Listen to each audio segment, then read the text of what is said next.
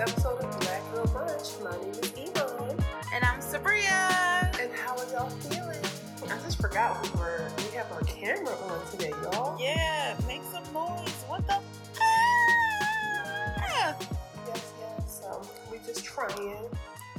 We just trying. That's all I got to say. We're just trying. Yes, we are just trying. And sorry, about my camera. It looked like I'm in 2006.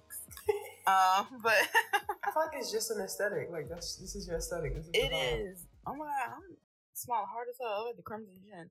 But yeah, guys, what's up with y'all? What's going on? How y'all feeling on this? I thought it was Monday for some reason. I know. Please don't take me back there.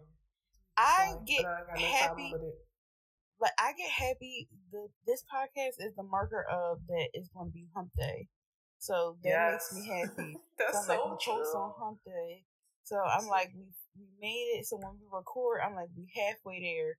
But as of now, it is definitely Tuesday, and I feel like getting to Friday. I feel like I'm like in like a video game or something, and somebody like you got to crawl to the part. Like that's what I feel like I'm doing, but we're gonna get there. I got to leave work early and take a nap, and sometimes that's all a girl needs is a nap.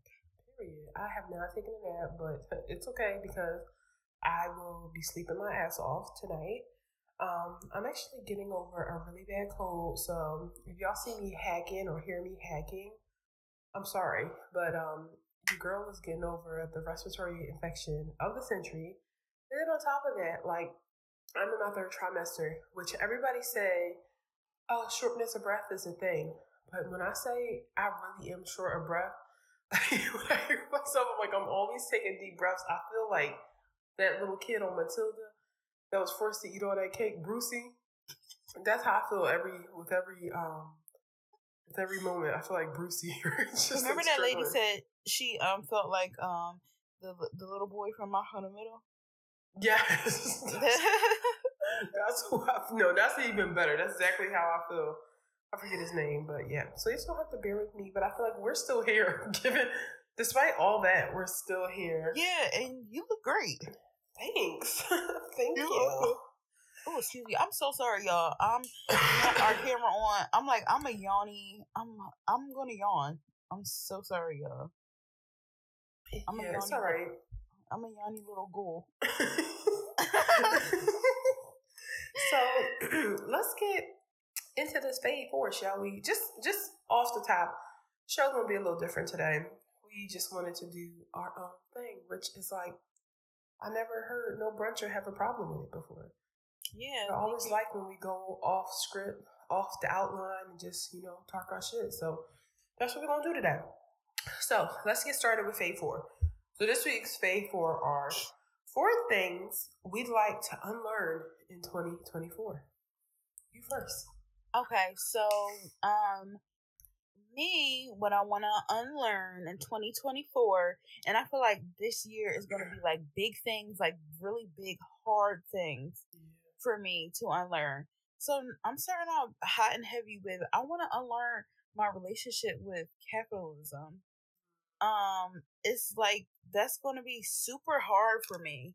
Like, I want to unlearn my relationship with capitalism, my relationship, even though I would say I was like going crazy buying stuff, my relationship with like material things, I feel like it goes under the same umbrella.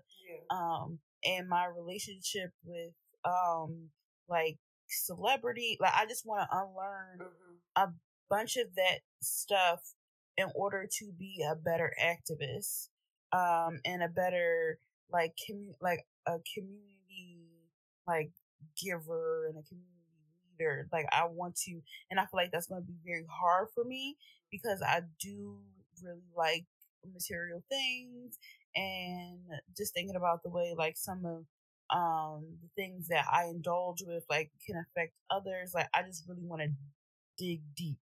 So that's the first one. I think maybe the theme I'm going for is like evaluate my relationship with overindulging, because the second one is it's an ongoing battle is like my relationship with food. So I want to know I want to stand firm in like my no when it comes to certain things with food.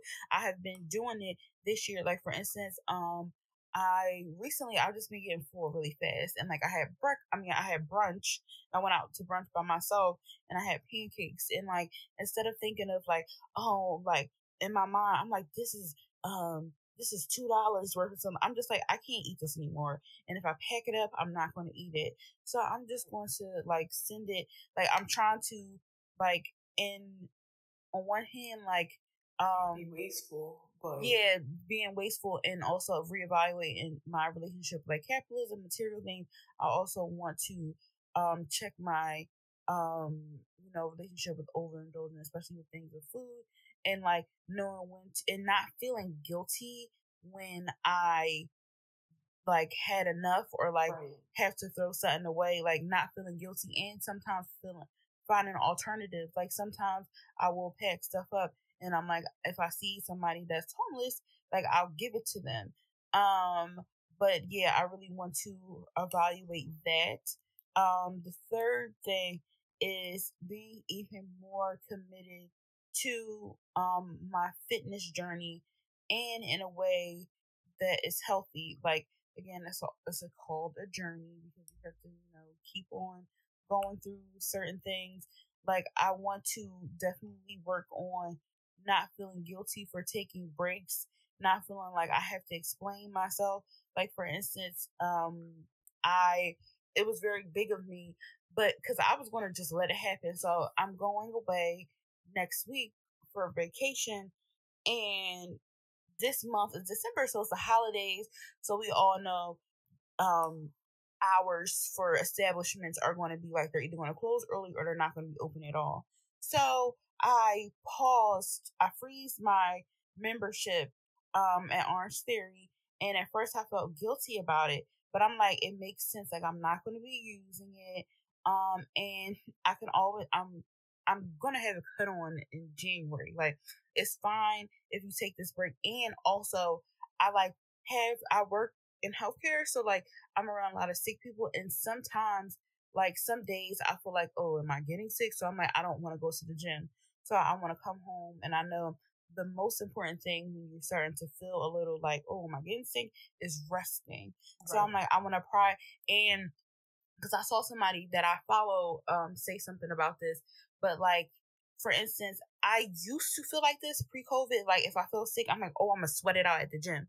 But I'm like, that's actually a really selfish thing to do, because you're sweating it out at the gym, and then somebody, even though you clean the machine, somebody comes up after you, and then like that's how sickness gets passed. So I'm like, in order to be better to my community and to just be I feel like a better human being, it's like, girl, no, you're not sweating it out in no damn gym. You want to rest, you can go to bed, you want to eat a damn vegetable, maybe take whatever, because like sweating out the gym, that's another thing. I mean, everything ties to capitalism. That's another thing where you feel like you have to be a machine in order. Gotta keep going. Yeah, you gotta keep going. And I feel like when the doctors or when websites recommend, get moving, they mean take a walk. Yes, take a walk. They mean take a walk, maybe do some yoga and how move your body, but they don't mean go on the treadmill, be in person. Like I think that's an assumption people make, because again, we don't think gentle things count or are productive. But like being sick myself for these past 2 weeks, like I did the Peloton one day, but I mostly did stretches, and like I took some walks like where I could. But yeah, I rested more than I did any of those other things, because you're tired. Like your body's so tired when you're sick, and nobody can convince me that the better thing to do when you feel like that is get up and do a jumping jack. Hello? Like you're not going to be able to breathe. So on top of that, I'm like, and I booked a vacation. So I'm like, I need to like just rest, and it's okay. Like, to take, that rest. The last thing is I want to unlearn is I've been doing really good with it this year, I think, but I really want to like be at like like that final step is like unlearning comparison, my journey to other people's journeys. I really want to be at peace with my life and the path and where my decisions have led me. So I really want to like sit and be in peace with that. So I want to unlearn comparing my journey to others and enjoy the journey that I have and make the most of it, the journey that I have. So exactly, because it's like it really. I hate to sound corny, but there really is no journey more beautiful than yours, and I feel like we all should feel that way, and all of our lives should be beautiful. I think the people who look like they're having fun is because they're the main character in their life. They're owning it. Like, it doesn't magically happen for them. They're like owning it and they're making it happen. And I feel like, especially Sabria, like you, a lot of people, me included, think you're very cool. So I think you should just own it, because it's like people like you. People like how you think. People like the shit that you say, how you write. So it's like, oh my God, why am I getting emotional? So I'm like, if anybody's going to like be themselves, it really should be you. Yeah. Yeah. Thank you. I really appreciate that. No problem. I'm like, why am I getting emotional? I was about to say that third time the trimester, kicking my ass. But no, thank you so much. I really appreciate that. And I feel like I'm definitely stepping into that like this past year, because I'm like, I haven't had like anybody to distract me, like or like make me like doubt myself. And I feel like I'm definitely standing and coming into like being like getting back to like, I guess like the hard ass I was when like I was younger. So I'm like, that's very like, so yeah, I just want to not compare my journey to people. Period. You shouldn't. Their journeys are boring in comparison. First on my list is, I said being unfocused, but I'm trying to find the word to articulate what I really want to say. So it's like, sometimes I have these goals, but I have no idea how to get to them. Like, it just gets to a point where you reach a certain point in life where your goals just aren't simple anymore. Like, at one point we had a goal to start a podcast. We started a podcast.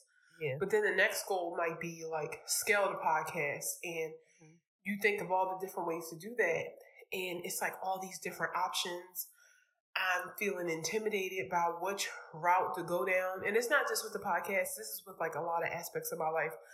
I get there, but then when it's time to scale, I feel like, oh my God, there's so many intricacies. There's so many things to understand. Like, do I have time? And I just feel like I get a bit overwhelmed by how much needs to happen next. And recently at my full-time job, I had to learn something that was just completely out of my specialty.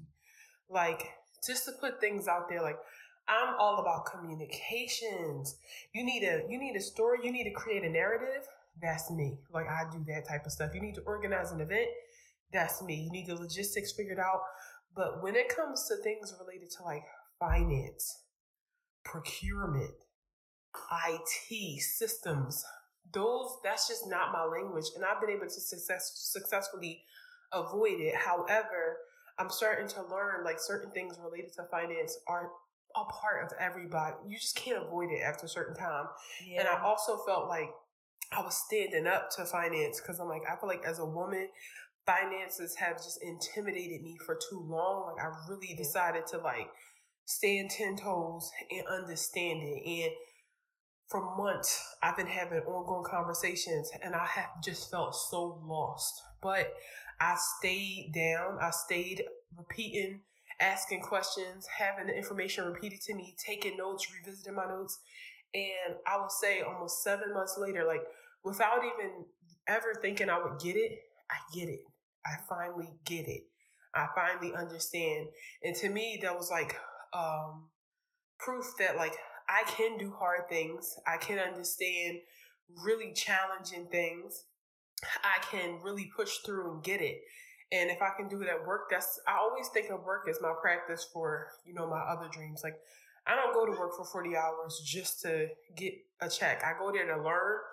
on really somebody else's dime, and then to take those understandings and apply it to like my own dreams and careers and stuff like that. So my dream career. So I just want to think of my goals and not be afraid of when it gets difficult. Like like sometimes I think about how much work gets put into things, and I feel like, I don't have time for that. I'll be tired if I do all that. But I want to get comfortable with like being tired. Like I want to get comfortable with being like, I need to get this done. I'll figure it out.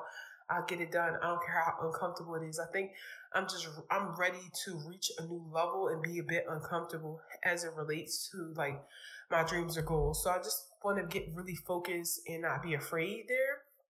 Next, I want to stop spreading myself too thin because I've done it for so long. I really felt like I had no control over always having something to do. I really felt like that was normal. But I think that now with this pregnancy and feeling like shit a good 60% of the time and realizing that like I actually don't have to go out to dinner with a new person every day. I actually don't have to like, do this and do that and run here, run there. Like it gets to a point where it's not sustainable. And specifically now, like I just have to use my energy in a different way. Yeah. So like I've started being like, all right, groceries are being delivered from this point on. This is the day that I'm handling stuff for the apartment. And this is how many social engagements I have in me. So I've started practicing in 2023, just being like, no way I'm going to be able to go to work in person, meet somebody for lunch, and go do the podcast later today. I'm telling you, last year, I would have been like, no problem. I can do that. Yeah, I'm like, Iman, you always doing something. I know. And I'm at a point now where I'm like, I have had that experience where my mom was always with me. Like she was present. And even when she went out, it wasn't a big deal because she was mostly in with us. And I'm like, I have to like keep my life for sure, but there is somebody who kind of will need me.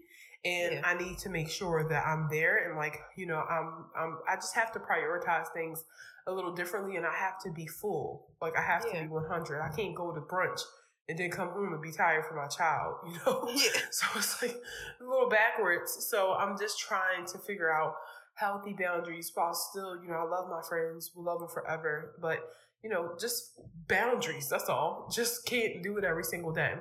Yeah. I also want to unlearn, I guess this is tied to anxiety, but I want to unlearn how to stop being worried about things that don't exist.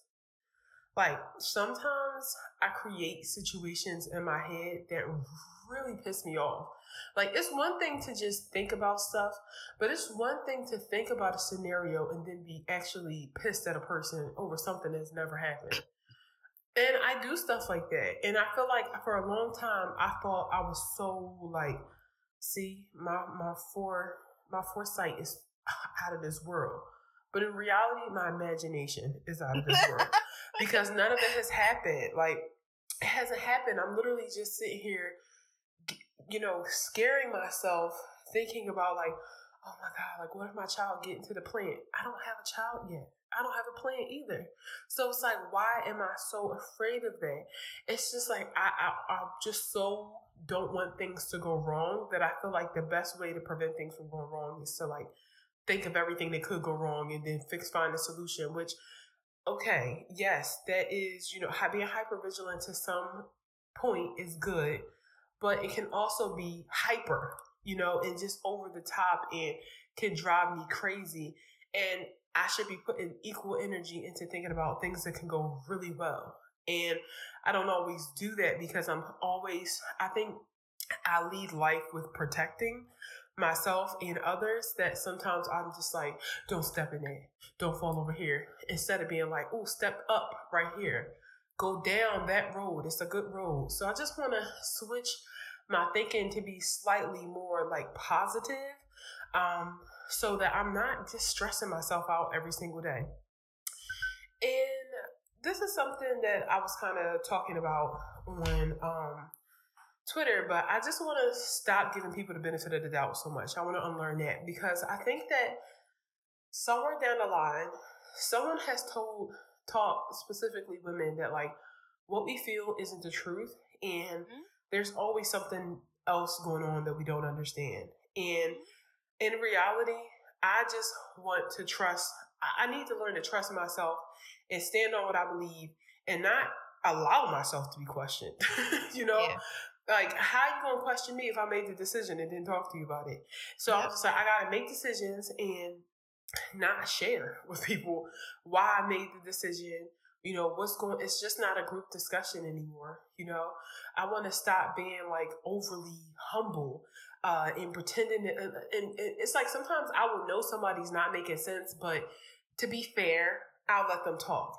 I don't want to talk to you if you're not making sense no more. Like, why? That just enables people, you know, that just enables people to think that they have a point when they really fucking don't. And I don't want to hear it anymore. So I just want to kind of trust myself. I think that's a really big part of my success because, every time I do something, every time I make a suggestion at work, I may have never even tried it before. My ideas always work. Like today, my boss was just saying how she did something and it didn't get any attention. And then I told her, hey, how about I try this? And when I tried it, the thing she wanted attention to, all these people came to it. And I'm like, see what happens when I do what I think I should do? You know, and I'm just a naturally curious person. Like, I need to try. So I need to try these ideas. I just need to try these ideas. And in order to do that, I just have to try. I have to stop being so afraid of people thinking that maybe I'm a bitch or maybe I'm this, maybe I'm that. Like, who actually cares? Like, I'm not going to be everybody's sweetheart anymore. And I understand that. I'm not trying to be everybody's asshole either. But if that's what happens, that's just what happens. So I'm just trying to unlearn, giving everything and everybody a voice and a platform. No, you got to work for that with me. I respect everybody, but I will not be hearing everybody out. I won't. Yeah. So, honestly. Yeah, that's it. That's the fave for.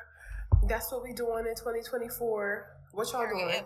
And let us know what y'all doing. And like that anxiety thing is literally why because now I get pregnancy stuff on my Instagram, and some stuff I intentionally don't send you because I know that like it would scare you or like you would be thinking about it. Because like I don't know why I be getting some stuff that I'm like, calm the going, but I'm like, that's why intentionally I don't send certain things. I appreciate it. And I was watching Girl on a Train last night. The girls who know. That's a good ass movie. Have you seen it before? I saw it with you. You made me watch it. Oh, you did? Well, me and you watched it. I forgot. Yeah. So I had watched it before. Yeah, you watched it before, and then you made me watch it with you, and it was so good. That movie good as hell. And then I forced Momo. Y'all, that's my partner, Momo. That's a weird nickname. I forced him to watch it, and trigger warning and spoiler alert if you haven't seen it. Excuse me. I'm sorry, y'all. There's a part in the movie where the one of the main characters she falls asleep in a bathtub with her baby, and because of that her baby drowns by accident, and it's just like very traumatizing. And like when I see stuff like that, I can't just see that. I'll be like, I will never take a bath for my baby. Like, that's just it. Like, every time I see something, it has now be like, well, it's like my brain can't help to be like, avoid. Like, I'm always having these intrusive thoughts, which I probably need some help with. But I just want to try to control some of it myself. Again, sometimes it's good. Like, it's just like, I feel like nature's way of keeping me safe and my brain's way of keeping me and my loved one safe. But then sometimes it can just go overboard. Yeah. So yeah, let's get into this toast, shall we? So this week we want to toast to the Ashanti, who recently shared that she is expecting. Congrats, queen. I feel like she's gonna make a damn good mother. Like, I don't know. I can't believe you and Ashanti baby could be friends. I know, besties, little cousins. They're around the same age. It's gonna be so many damn babies that could be this child's cousin at this point. I really feel like it's a baby boom happening right now. It is. I'm about to Google it. Like, is there a baby boom happening in 2023? Are births up? Because I personally have never seen so many people pregnant at one time. Like, I don't know. But I feel like it's super special because you got. Yeah, I definitely I feel like, I'm so sorry. Like, a lot of y'all always pregnant. Like, it's not. Or we knew you were going to be. Yeah, we knew. Like, when Krishan got pregnant, it's like. Mm-hmm. Yeah, we knew. But like some people, it's like, yeah, Ashanti. I think Ashanti's one of those people. Because I literally was thinking about that recently. I'm like, because she gave me like cool auntie vibes, like you know how Mary J. Blige. I'm sorry, y'all. I was so close to that camera. You know, I was like, but you know how Mary J. Blige don't have kids, right? So I thought it was going to be like something like that. But that is so cool. Like, congrats, Ashanti. Congrats, Ashanti. Can't wait to see that baby. Oh, yes. God. I wonder how many months she is. I'm going on her Instagram right now. It was such a little baby bump. I would say 3 to 4 months. Wait, where is she posted of it? I don't remember. I was watching it on Gossip in the City. That's where I saw her. Like, she was in a dress, and when she posted to the side, you could kind of see it. Because it was rumors about her being pregnant prior to her confirming it. Oh, wow. That's so... Wow. I'm just happy for her. I'm just happy for her. As women, you know, there are sometimes a lot of pressure to have children by a certain age, which we all feel. And I love and respect the fact that she waited until it was the right time for her. Mm-hmm. For her. Like, I love that. Yeah. Love that too. All right. So let's get into some tea, shall we? So this week we want to talk about a few things, mostly some cinema. But before we get into that, I just thought this was like very strange. So do y'all remember? It was like a few months ago. This took Twitter by storm. Maybe it was last year.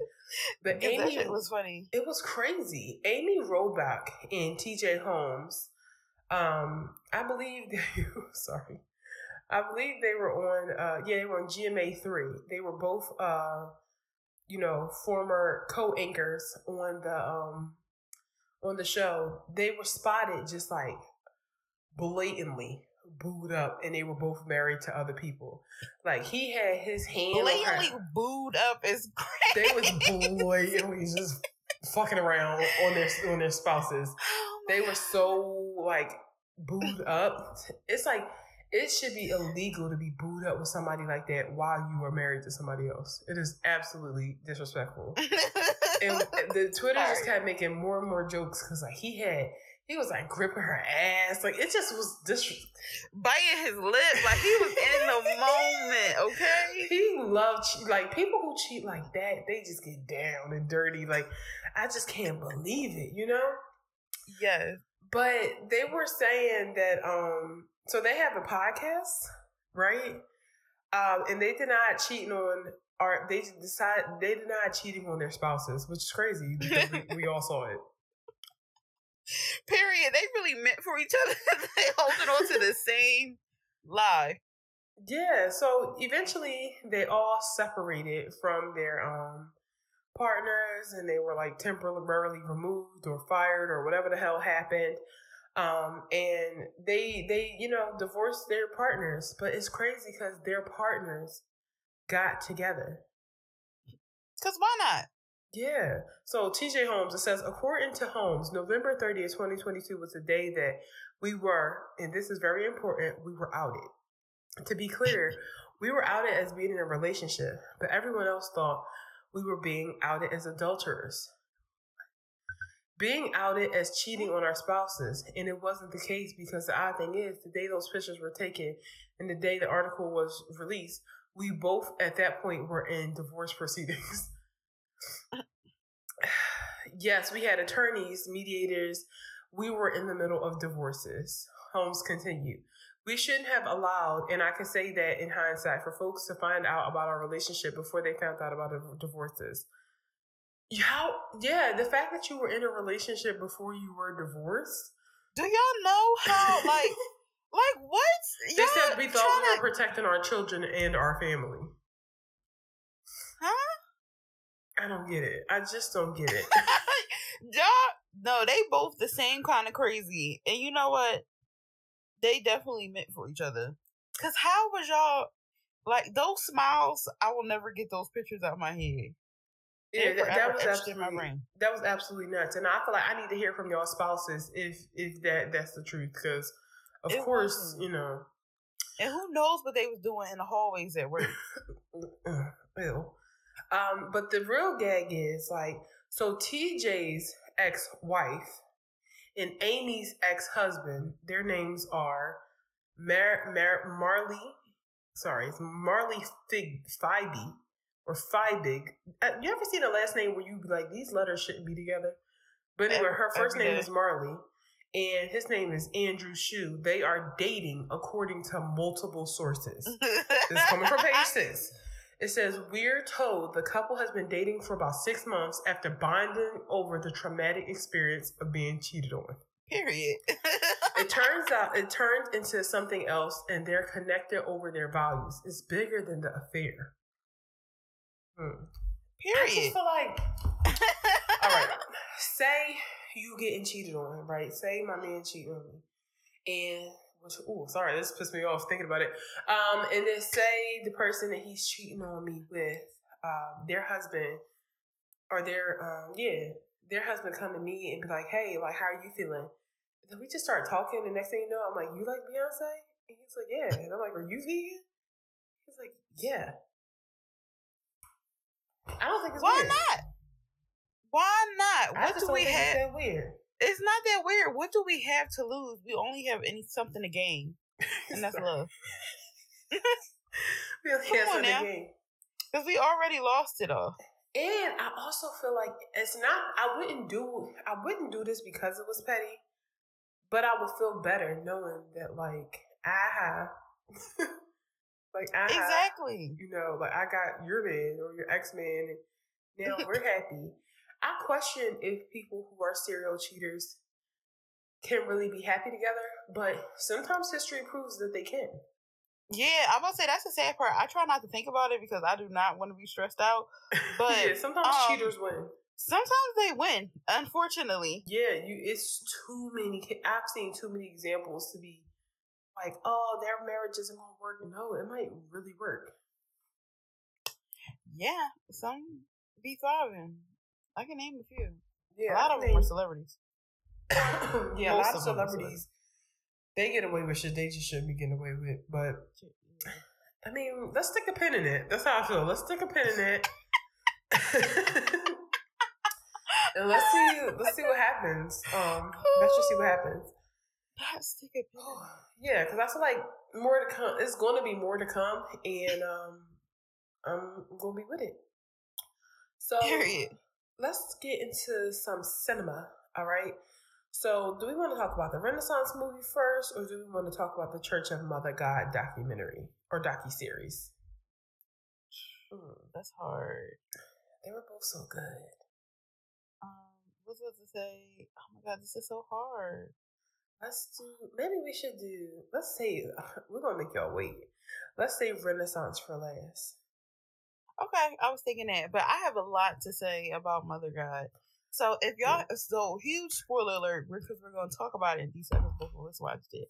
But if y'all have not watched it, please watch Love Has Won, The Church of Mother God on Max.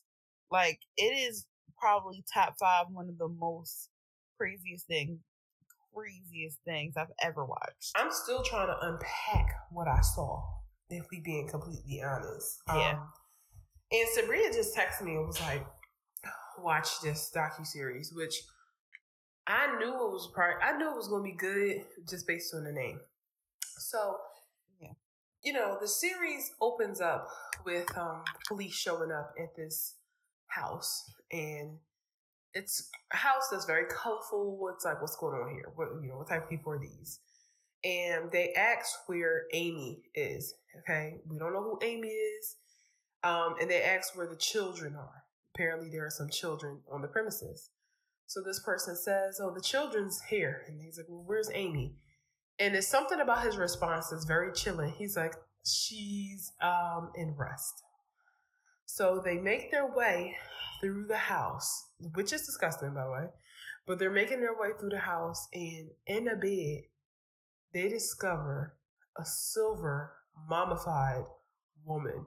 And they actually showed the mummified face because it was like on the what type of like the cameras that police have on body cam.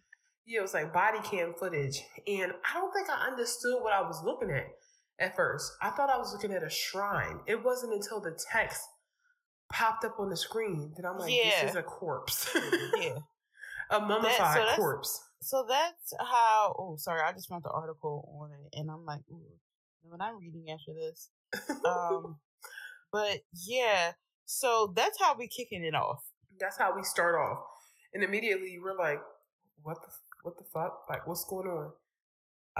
And we found out just high level that Amy, and I forget her last name. Carlson. I just was looking at okay, Amy Carlson started out just a normal little girl, and super ambitious, but somehow got really into like spirituality, right? Like, fine. But she got into energy, and she started joining these like chat boards, and people started telling her she had like this divine energy. And and it started. This was like in the early 2000s, like 2003, 2004, right? Yeah, and she was a manager at McDonald's. She was working at McDonald's. She was a manager at McDonald's, and I mentioned that because I was thinking about it when they showed the clip of the hiring process, like how they used to show videos like in the 80s. I was say I wouldn't know. I never had a job in the 80s, but how they used to show videos like in the 80s and 90s of like welcome to.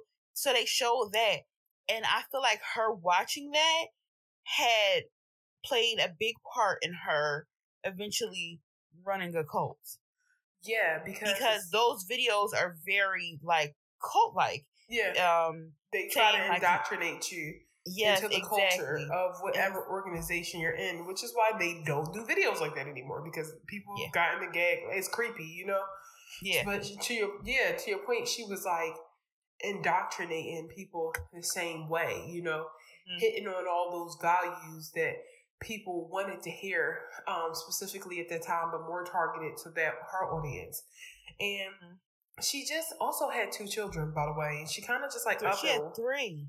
Oh yeah, I forgot. Keep forgetting she had 3. Yeah, she had 3 kids. So she had 3 kids, and once she started getting like clout on the forums and stuff, she left and went on somewhere. I think the first place she went was Colorado. And she was like, she found the first father god. Yeah, she met the first. There are multiple father gods, right? Those are all her partners and people she's because mother god always needs a father god. And this man is the first man who told her, like, in person that she was divine.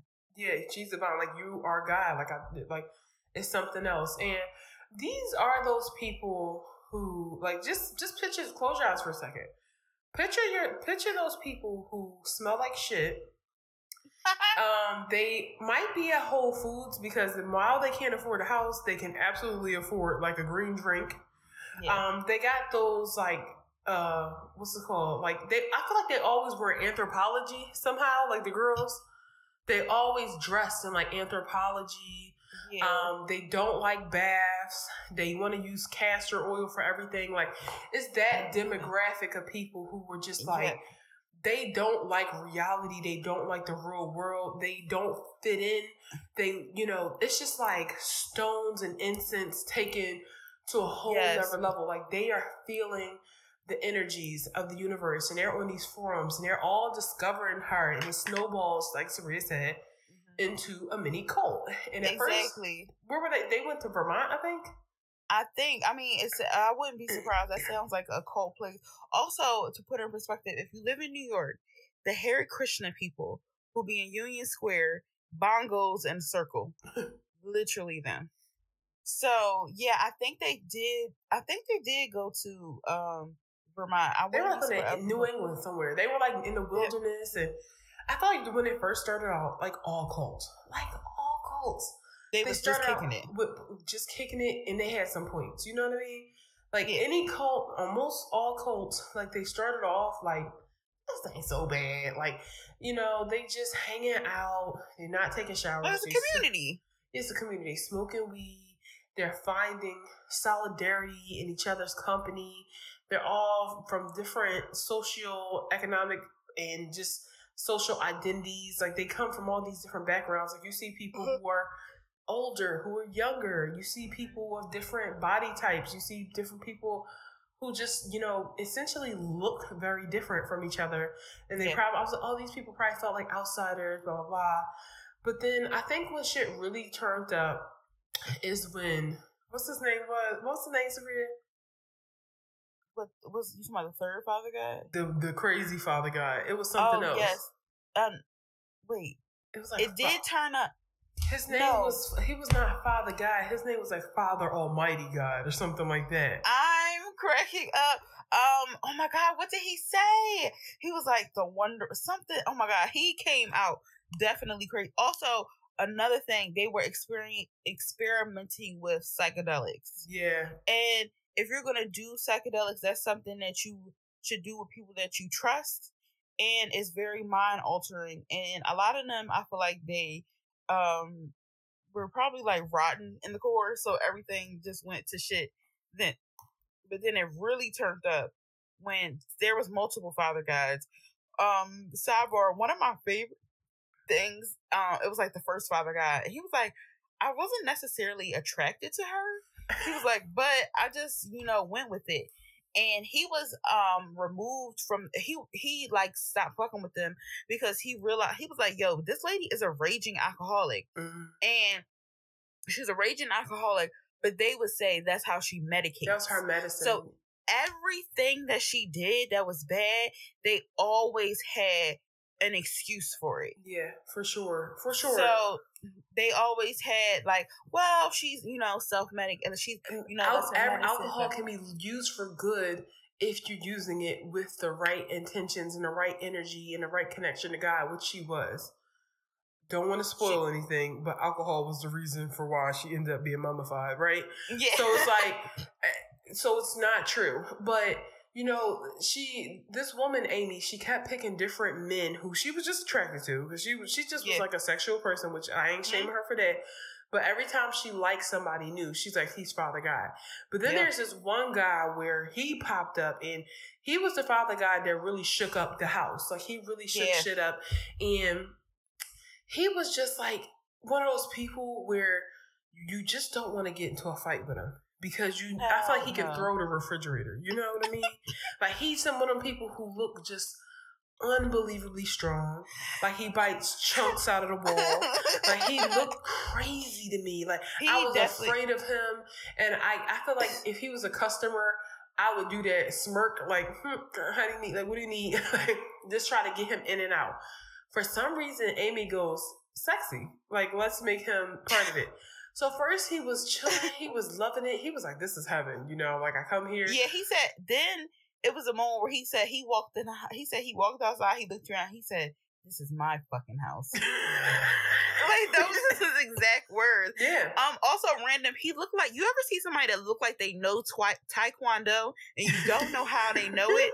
They just know how to, like, do karate or taekwondo. You don't want to fuck with them people because how did you learn that? You've never been to a class. Mm-hmm. And you're not Asian descent. Nope, you're not Asian descent. But they just know it. They know the form. I feel like if he wanted to stand on one foot and lift his leg straight, clean up over his head like that, he could. Without stretching, without ever being classically trained. Like, yes. I get everything you need to read. It just looks like he can not just, like, fight, but, like, he has... battle. Like, yeah, battle. It looks like he was built for battle. No, like Iman said, no classical training, nothing. And why would you... My question, why would you let him in your house? Because if I met him, he will never know where I live because he looked like the person that look around and be like, this is my fucking house now. And it is damn near impossible to get him out that house. Like, that's just how I felt. So he looked around and he took the vibe from them playing like folk music and smoking weed all day to he would just cut their shit off and start playing like hard metal. He would start screaming. And then first of all, everybody in the house hated him, but they were also scared of him, rightfully so. And at one point, one of the folks in the documentary was like, yeah, he would just like go away and do his meth. And I'm like, there we go. There we go. It's the meth. Yeah. There we go. Meth with psychedelics, and we could not imagine. Yeah, like meth on its own, and just being a naturally very strong person. Yeah, but it was just this look he had in his eyes. I'm like, thank you. I just needed some confirmation that something was happening here. And there we are. Like, to go do meth and come back home, I would have left the cult. That would have been enough to get me out. But anyway, he was just wreaking havoc on the entire cult, and so much so that 50% of them decided to go to Oregon, and the other 50% decided to go to this one place, I believe in like northern Colorado, which, you know, one of the residents explained it as a place where like spooky shit just be happening, right? So when she told Father God, crazy ass, if you find your way back to me, then maybe this can work. But, you know, otherwise, whatever. How did this man make his way from the East Coast to Oregon? He said with 11 cents in his pocket. Like, how did you do that? I could barely get across town like that. First of all, I feel like I can't get nowhere with $100. I feel like if you gave me $100, I'm like, maybe I can get from North Philly to West Philly, but that's it. No, for real. And then I come back with like $2. Like, because after I get myself something to eat. Yeah, like he was on some shit. Like, the thing is, very strong on meth, very determined. Very dangerous combo. And also, I feel like people like that can hitchhike because they know you ain't gonna do shit to me. That part. I feel like I'd be scared to hitchhike because I'm like, no, like they would hurt me. No, like, but he was not afraid to hitchhike because he was like, I feel like people like, and I'll take it. I'll take your arm, twist it like this. But I feel like they just go to sleep.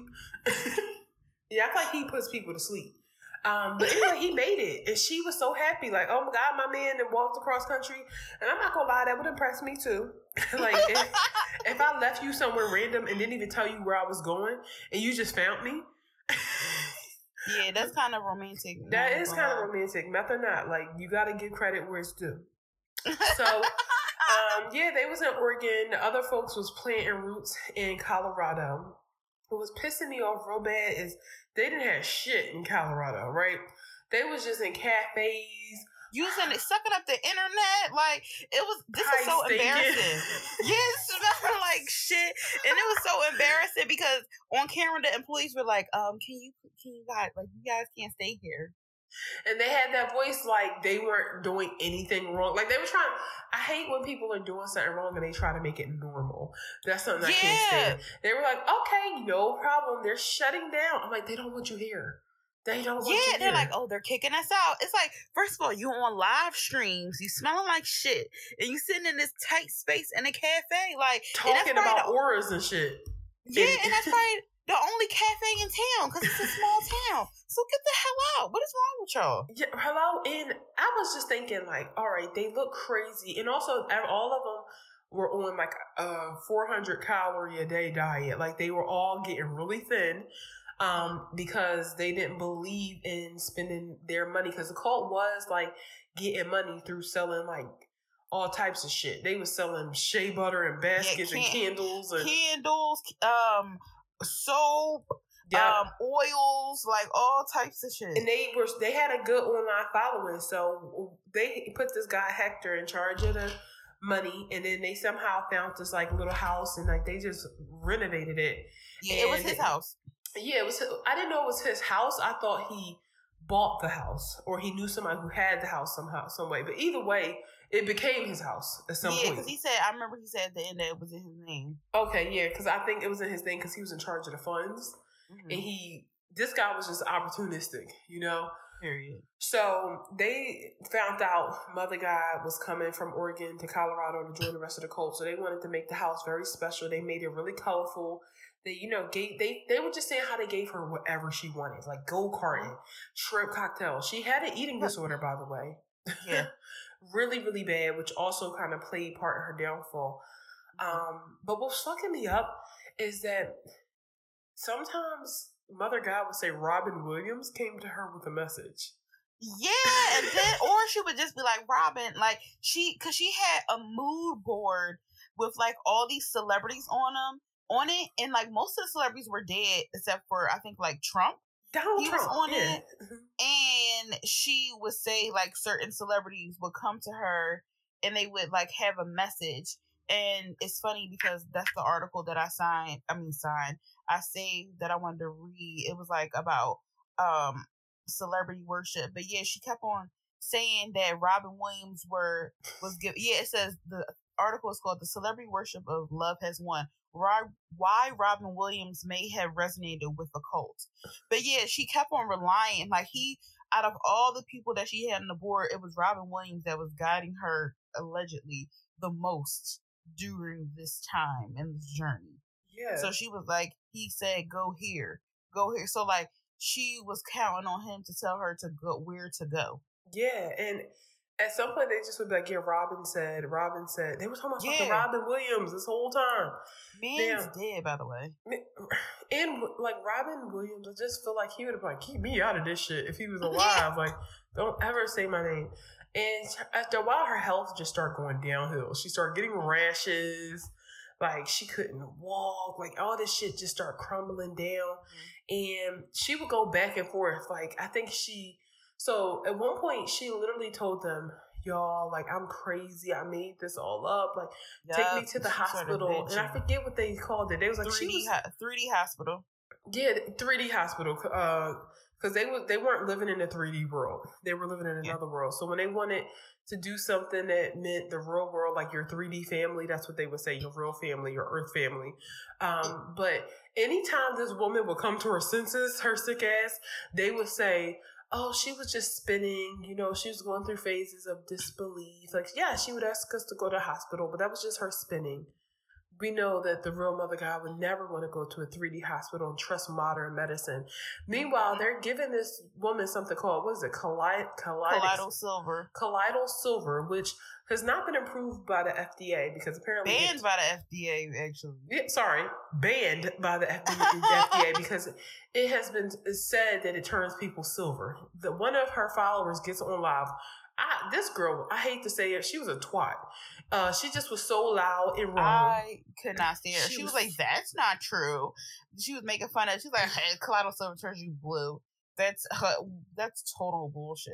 She's like, she said that it used to do that, or if you only get this type of colloidal silver. Girl. She was blue by the end of that. She looked like a fucking Smurf. She looked like an avatar. Like, that silver turned that woman blue. And they were using that as a treatment. And again, spoiler alert, it turns out that she passed away from liver failure and anorexia. And the liver failure was caused by the alcoholism. All things that could have been prevented with modern medicine had they not been giving that woman silver. But it's like nobody can be arrested because her 3D family, aka her sister and her mom, urged her to go to hospital. They called the police. People was calling the FBI on this cult because they wanted their kids back. And each time the cops came near, she would refuse to go to the hospital. Yep. And also, they wrote everything down in a journal, so it was like their Bible. So all the stuff that she said, it was like one clip they showed, and it was like, Mom, do not take Mom to a 3D hospital, no matter if she begs. Please. Like, it was like saying all this stuff. So they had all this evidence that they couldn't be incriminated. And also she was with the shits. She was on camera saying things. So they went to Hawaii. Because Robin told them to go. Robin Williams. Because Robin Williams told them to go to Hawaii. First of all, Hawaii natives do not fuck around, okay? This lady went to Hawaii, and she told two girls in the cult to say that she was a fire goddess of Hawaii. Or volcano god. On street. What was it? Yeah, the volcano god. Like one of the goddesses of Hawaii. She said that's who she was. Yes. So that, first of all, she did that to be inflammatory. And the locals flipped their shit. They was protesting outside of her hotel. They was telling her to leave. They was crying. Somebody was like, we do not condone your brand of crazy. And then they brought up the fact that, because they did their research, they brought up the fact that she abandoned her 3 kids. They was like, how you had these people following you, calling you mother, and you abandoned your own kids. You're not even a real mother to your own children. Yep. Yeah. And then, also she went on Dr. Phil. It was just so many twists and turns. Yeah, she went on Dr. Phil. Mm-hmm. And she said on Dr. Phil that like she had to make a sacrifice to leave her kids. Mm-hmm. Yeah, and the whole point of her going on Dr. Phil was because her family was trying to have an intervention with her. Yeah. But Dr. Phil, and she thought, oh, let me go Dr. Phil. That's a way to like get a bigger platform and talk about my religion. Dr. Phil was like, what the fuck is wrong with you? Like, what is wrong with you? Like he was really just trying to get to the bottom. She just felt attacked and she was like crying and she was like, I never want to talk to them again, talk about her family. So at this point, she was like, I am God. Sorry. Now, at this point, her health is just deteriorating. It's actually really sad. One of the cult members was like, I left the cult. I called my mom and I asked for a hotel because I just was not going to sit around and watch somebody pass away because it was getting that bad. And they kept on saying she was ascending. They wasn't saying she. They was like, one of the girls was like, I'm so fucking excited. Mom is ascending. This little nugget is ready to go. She's done from liver failure. She was probably in excruciating pain. Yeah. So they took her to Oregon. They took her to a hotel, and essentially in this hotel is when shit got real, and she essentially was like dying. And the hotel staff was probably like, first of all, what's that smell? These group of people came in and it smelled like shit in here ever since. So they've been trying to trying to get to the bottom of it. They kept trying to enter the room. So essentially they took her corpse they snuck her corpse out of the hotel. Then they were driving with her corpse in their car. They got pulled over by the police and they situated her to make it look like she was sleeping in the back seat of the car. So then they got let go. And then they went to the forest to do something. And then eventually brought her body back to Colorado where, things just got fishy. And then the police eventually found out. But the gag is, once Mother God passed away, the guy Hector, who was in charge of the funds, they said he stole over $300K worth of funds. And he just seems to have gotten away with it. He just took the cult's money. Yeah, he just bounced. And he was like, because once it was a dead body involved, he was like, yeah, I don't really want no parts of this. Like, I want some parts of it. But he probably was already in it for the money in general. That's why he was like, oh, I'll watch the funds. But yeah, he was like, they got him on a body cam. He started snitching like real hard. Because they drove a dead body across state lines, which is like hella illegal. Several state lines. Yeah, several state lines. Like, that's hella illegal. Like, it's so crazy. Oh, they took her to the woods because they were saying that the spaceship was going to come get her. And they was like, oh, we were just waiting. We're waiting for the spaceship. I'm like, y'all really believe that a spaceship is going to come? It's not. And it was like, it never came. And I'm like, but y'all still believe in her? Like, a spaceship never came. It was supposed to, all this shit. Like, it just was crazy. Like, I just can't believe that people can really, like, deeply believe in that kind of stuff, and like they don't ever get like an inkling of is this real? Is it not? It's scary. It's scary to think that there are a certain group of people who want belonging so bad, and they want to believe in certain realities so bad, and they are so loyal that they will be treated like shit for free. Because they show. First of all, I really like how the documentary was shot. I feel like it was really good. I love in documentaries when the director is like neutral and they let the people tell their story.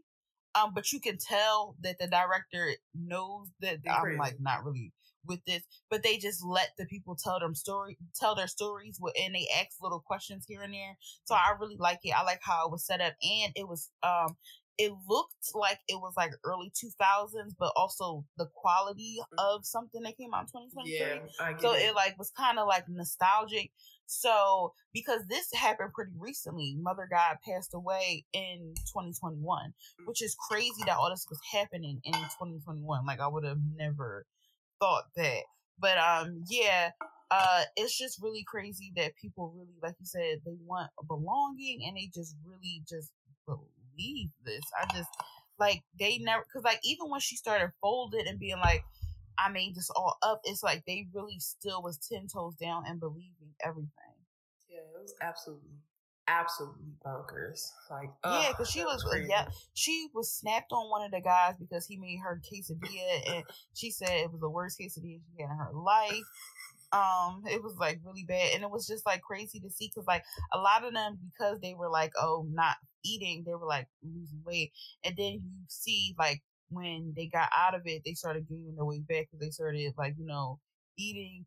Because I think she wanted everybody to just have the same relationship with food that she had.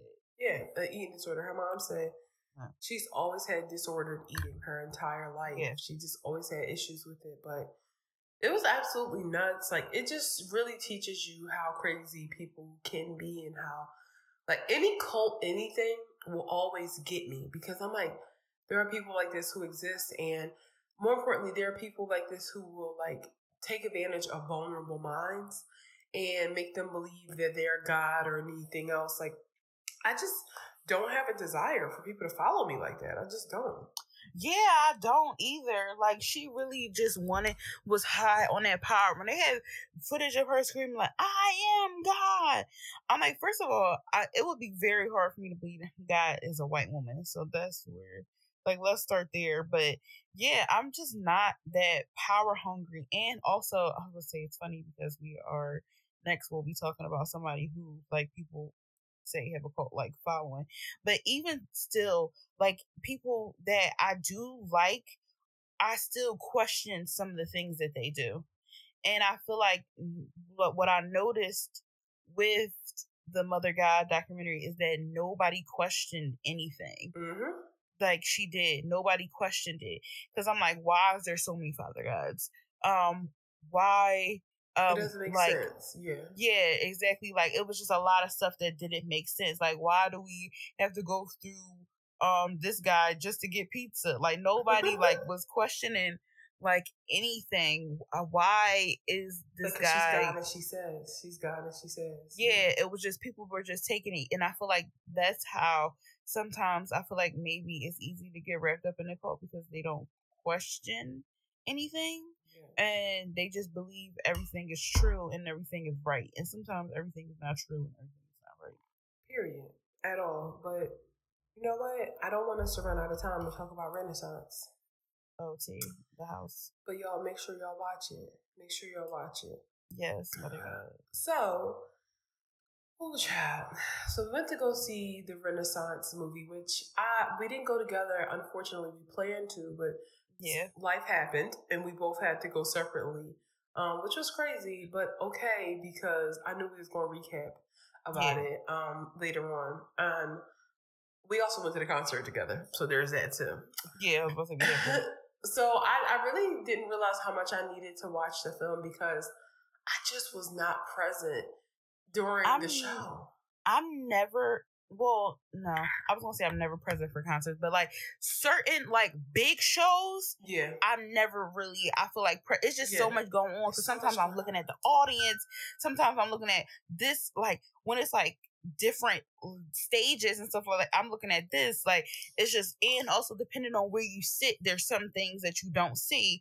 And the way that stage was set up, like I feel like it was nobody could have seen it all.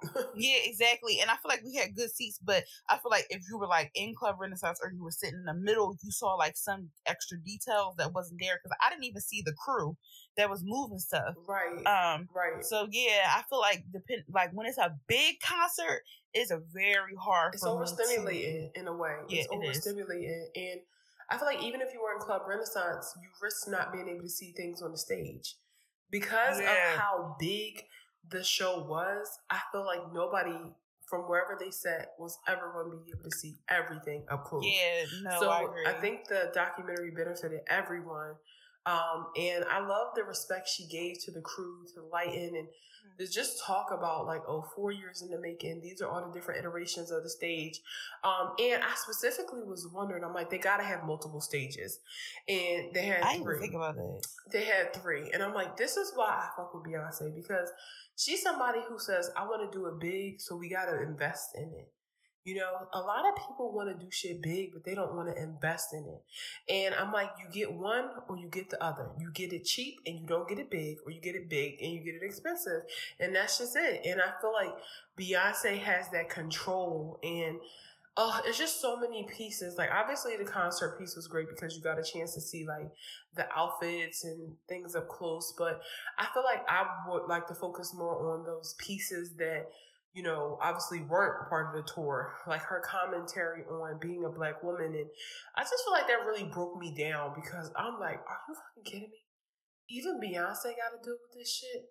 Even Beyonce got to do with like that constant pushback, that constant challenging of everything she say, and that exhaustion. Like even Beyonce, like there was a sense of like I felt very seen, but I also felt very sad because it's like it just don't get better. It just don't get better with I was power gonna say you and just money. think like it just don't get better.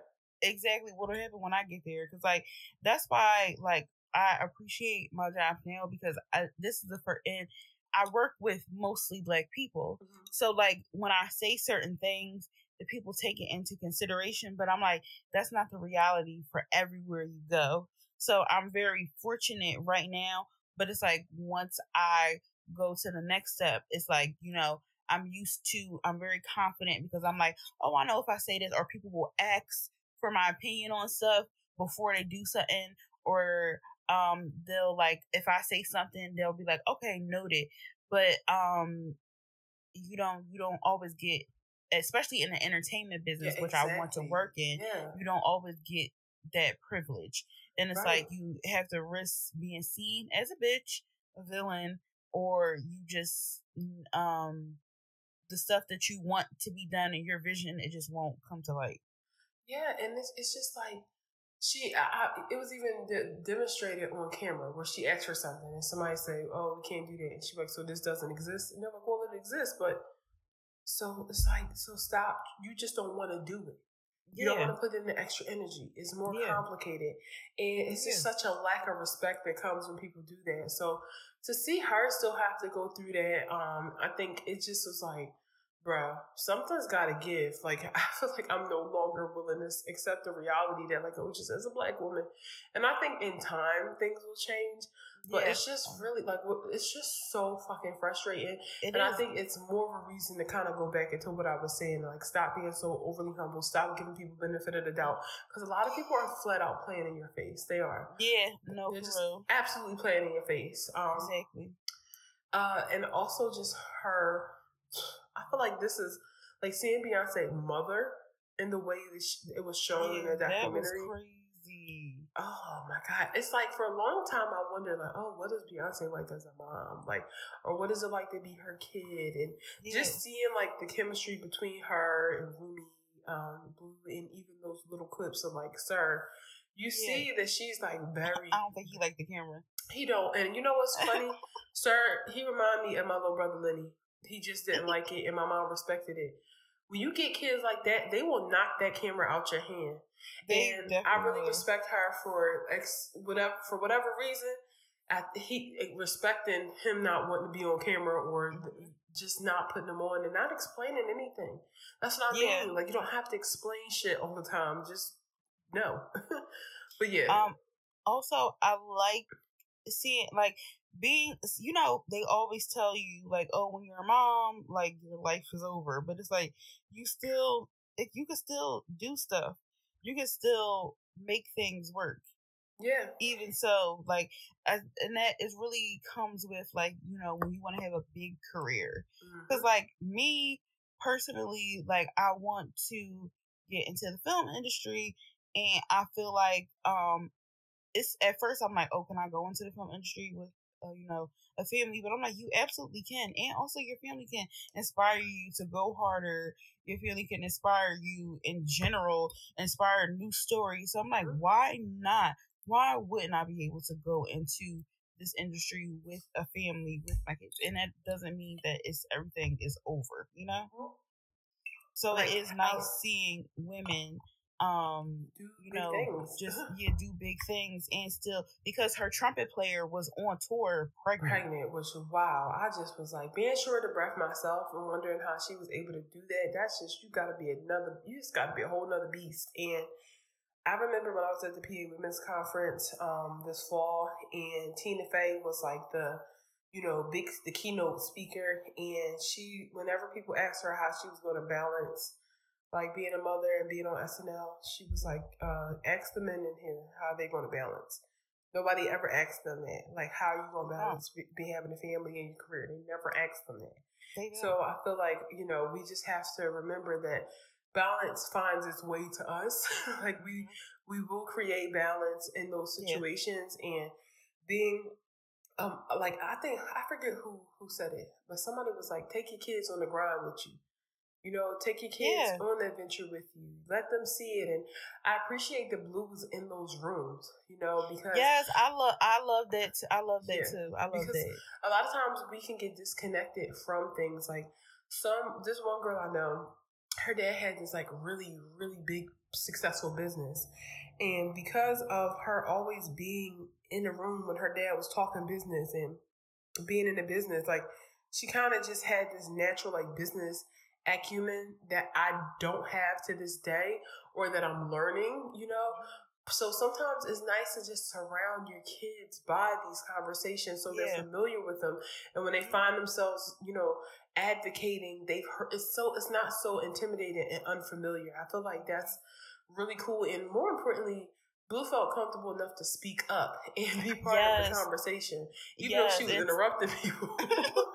Because sometimes it is hard to, even as an adult, to speak up and say like, oh, I think this is, I think you should do this instead of this. So seeing that in her as a child, I'm like, whoa. That's so strong. And I love what she said about like, she has watched Blue become fearless. And Blue has owned her own narrative, which again, like, I just feel like that is an exceptional child, right? For so many reasons, not just because she was on stage dancing. Like that in itself was just like, oh, girl, that's amazing. But like, I can honestly say as a child, bullying worked for me. Like, if I felt, it's so many things that I'm still trying to not unlearn because people made fun of me when I was a kid. Like, okay, I'm tall, I have big feet. When I was a kid, people made it like that was so weird, and I had like they made me feel ashamed of my feet to the point where I would really be wearing closed-toe shoes on some of the hottest days because I'm just like, I want to hide my feet. Eventually, I broke out of that, and I realized, okay, that was a myth. That wasn't true. But for her to be 11 years old, hear people talking really negatively about her, and decide to keep showing up and to learn live in front of people and to literally get better and to fight like that, like it just was crazy to me. Like that is truly exceptional behavior, not just for a child but for like a human being, period. And because me definitely like that would work. I was like, I don't want to get back on the stage. Like, cool. Bullying definitely work, even though in the first place y'all shouldn't have been talking about a child. In the first place. Shouldn't have been talking about a child and her performance. I'm like, what was you doing at 11? Or what is your 11-year-old doing? Like, just let kids, I feel like kids need the space to learn and figure things out. I feel like that's a big problem too, because I feel like for kids, people are like, oh, if you're not automatically good at something, or if you got it or you don't, like you got you gotta put a kibosh in it. And I'm like, no, that's not true. You should let kids be able to do stuff. And I feel like that's really freaking cool that she got to learn, like on stage, like to do that, and she's not like shy or anything like that. And I really appreciate, because there was like clips of showing like people had blue balloons. People saying like our Capricorn niece, like I just love that people showed out and showing love to her, because when she first was little, it was a big thing. People talk about her hair and her looks because she favored her father, and I'm like, it was just like something like that can really damage a child. And I'm glad to see that she's coming in on her own and being like, she seems, from what we saw, a rather confident child. Because a lot of things just because somebody is a child of a celebrity does not give you the right to say anything crazy about them. Like at the end of the day, they're still a child. Right. And I feel like she's just caught and Beyonce said it too, she's caught so much shit simply based on who her parents are. And it's just like so inappropriate. And I personally look at people differently when they say something about Blue Ivy. Like, I'm the type of person where if you said it in 2017, I still remember. I still because remember that's what you wild. said. Let's talk about a child like You'll that. do it to That's anybody's child, crazy. You'll do it to anybody's child. You'll violate anybody's child like that. So it's like it's something I keep score of, and it just was crazy that. But I'm happy they addressed it, and I'm happy that she, got to talk about just how she handled it. I have so much respect for like Blue Ivy. It don't make any sense. Same.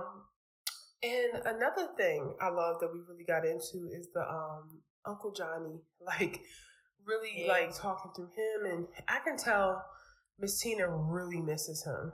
Like you could tell that was her right hand, and she mentioned like he helped me to raise my kids, and so I bought my partner because once I realized Sabrina couldn't come with me, I asked him to come with me instead.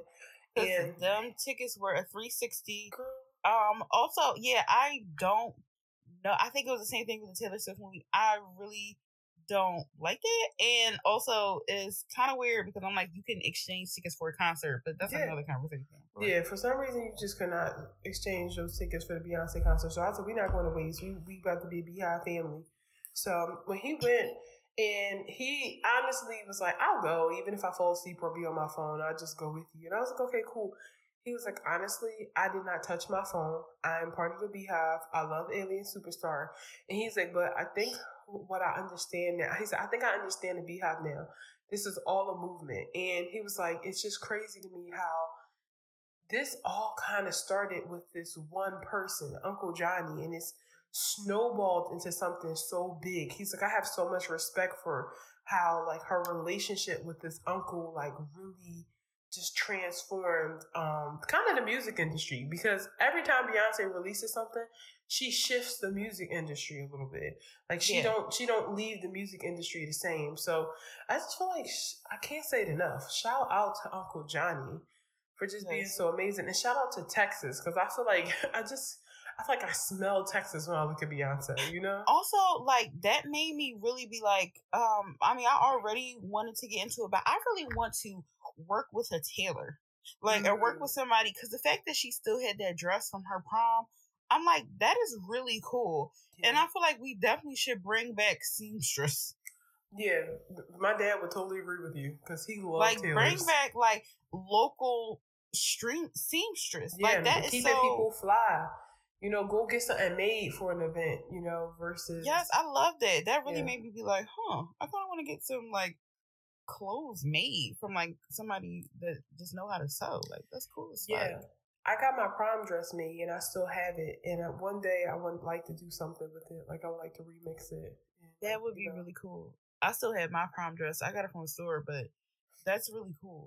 Yeah. Because I had one in mind made. I was too tall. So my mom was just like, we got to get it made, because you're not going to be able to find a dress that fits you really right, which I really appreciate her doing it. But again, going back to seamstress, this is like the benefit of having like a professional who can like really create things for your body and make it fit and make you look and feel good. Like that makes you so valuable. I mean, you're valuable, period. But like, I just think that fashion and looks and confidence mean so much to people that when you're able to make somebody look good and feel good, like Messina said, you are safe for the rest of your life. Agree. Yeah, that was definitely a good point. Especially back then, I feel like that's why I feel like, especially growing up in the hood and seeing like growing up with gay boys in high school and middle school, a lot of them that were safe were ones that knew how to do hair, who knew how to dress or knew how to dress their friends or did makeup or like did something dance. And it's a shame that they have to do things like that in order to be safe, but I know that it was very, very hard then. Yeah, especially being in Texas, I cannot imagine. Yeah, like Messina said, being gay in the South in that time, very unsafe. But it was amazing. Honestly, it was just an amazing experience. It was an amazing documentary. I feel like we're going to continue to talk about clips and things that inspired us.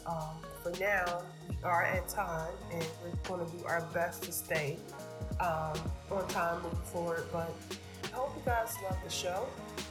Let us know your thoughts. Follow us on the socials. You can follow us on Instagram at Black Girl Brunch, Twitter, BLK Girl Brunch. You can follow me on Instagram. And you can follow me on TikTok at Imam Mate. And you can follow me on Twitter at It's Mate. And Sabria? You can follow me at Frankenfem _ on Twitter. And It's Frankenfem on TikTok and Instagram. All right, that's the show. Bye.